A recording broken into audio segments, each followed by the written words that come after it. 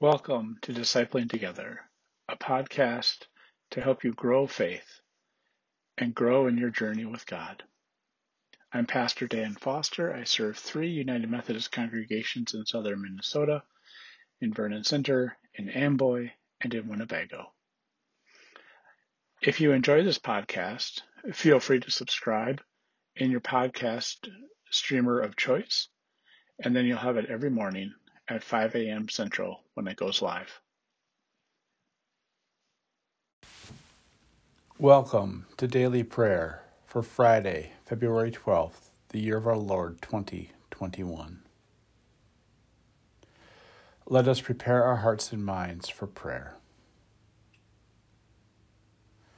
From the rising of the sun to where it sets, God the Lord God speaks, calling out to the earth. The skies proclaim God's righteousness because God, God's self, is the judge. After Jesus was born in Bethlehem, in the territory of Judea, during the rule of King Herod, Magi came from the east to Jerusalem. They asked, "Where is the newborn King of the Jews? We've seen his star in the east, and we've come to honor him." Our reading today is from 1 Kings, the 14th chapter. At that time, Jeroboam's son, Abijah, became sick. Jeroboam said to his wife, "Please go with a disguise so no one will recognize you as Jeroboam's wife.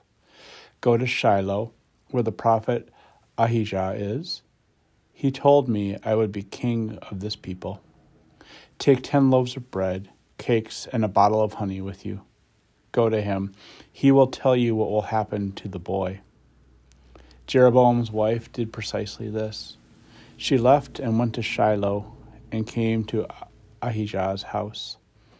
Now Ahijah had become blind in his old age. The Lord said to Ahijah, "Look, Jeroboam's wife has come seeking a word from you about her son. He is sick. Say this and that to her. When she comes, she will be disguised."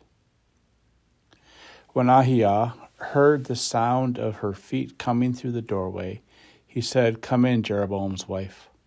Why have you disguised yourself? I have hard news for you. Tell Jeroboam, this is what the Lord, Israel's God, says. When I lifted you up from among the people, I appointed you as a leader over my people Israel. I tore the kingdom from David's house and gave it to you. But you haven't been like my servant David, who kept my commands and followed me with all his heart by doing only what is right in my eyes.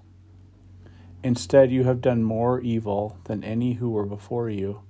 You have made other gods and made images to anger me. You have turned your back on me.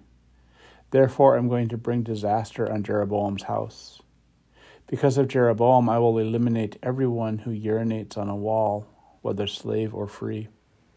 Then I will set fire to the house of Jeroboam as one burns dung until it is gone.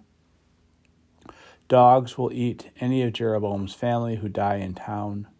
Birds will eat those who die in the field. The Lord has spoken. As for you, get up and go back home. When your feet enter the town, the boy will die. All Israel will mourn for him and will bury him. Out of the whole line of Jeroboam, he alone will have a tomb, because only in him did Israel's God, the Lord, find something good. For this reason, the Lord will raise up a king over Israel who will eliminate the house of Jeroboam. This begins today. What's that? Even now. The Lord will strike Israel so that it shakes like a reed in the water. God will uproot Israel from this fertile land that God gave to their ancestors and their offspring. And God will scatter them across the Euphrates River because they made the Lord angry by making their sacred poles. Because of the sins that Jeroboam committed, and because he made Israel sin too, God will give Israel up. Then Jeroboam's wife left and went to Tirzah. Where she stepped across the threshold of the house, the boy died. All Israel buried him and mourned him in agreement with the Lord's word spoken through his servant, the prophet Ahijah. This is the word of God for the people of God. Thanks be to God. Amen. Would you pray with me? Gracious God, we give you thanks this day for the life and love you've shown us.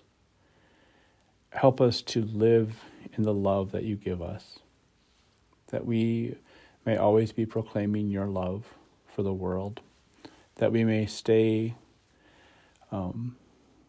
within the bounds of what you've commanded for us, that everything we do may be out of love for you and all that you've created. In Jesus' name we pray. Amen. Let us pray now the prayer our Lord taught us. Our Father, who art in heaven, hallowed be thy name. Thy kingdom come, thy will be done, on earth as it is in heaven. Give us this day our daily bread, and forgive us our sin, as we forgive those who sin against us. And lead us not into temptation, but deliver us from evil. For thine is the kingdom, and the power, and the glory forever. Amen.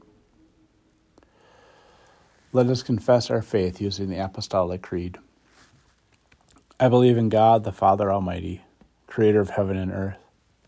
I believe in Jesus Christ, God's only Son, our Lord, who was conceived by the Holy Spirit, born of the Virgin Mary, suffered under Pontius Pilate, was crucified, died, and was buried. He descended to the dead. On the third day he rose again.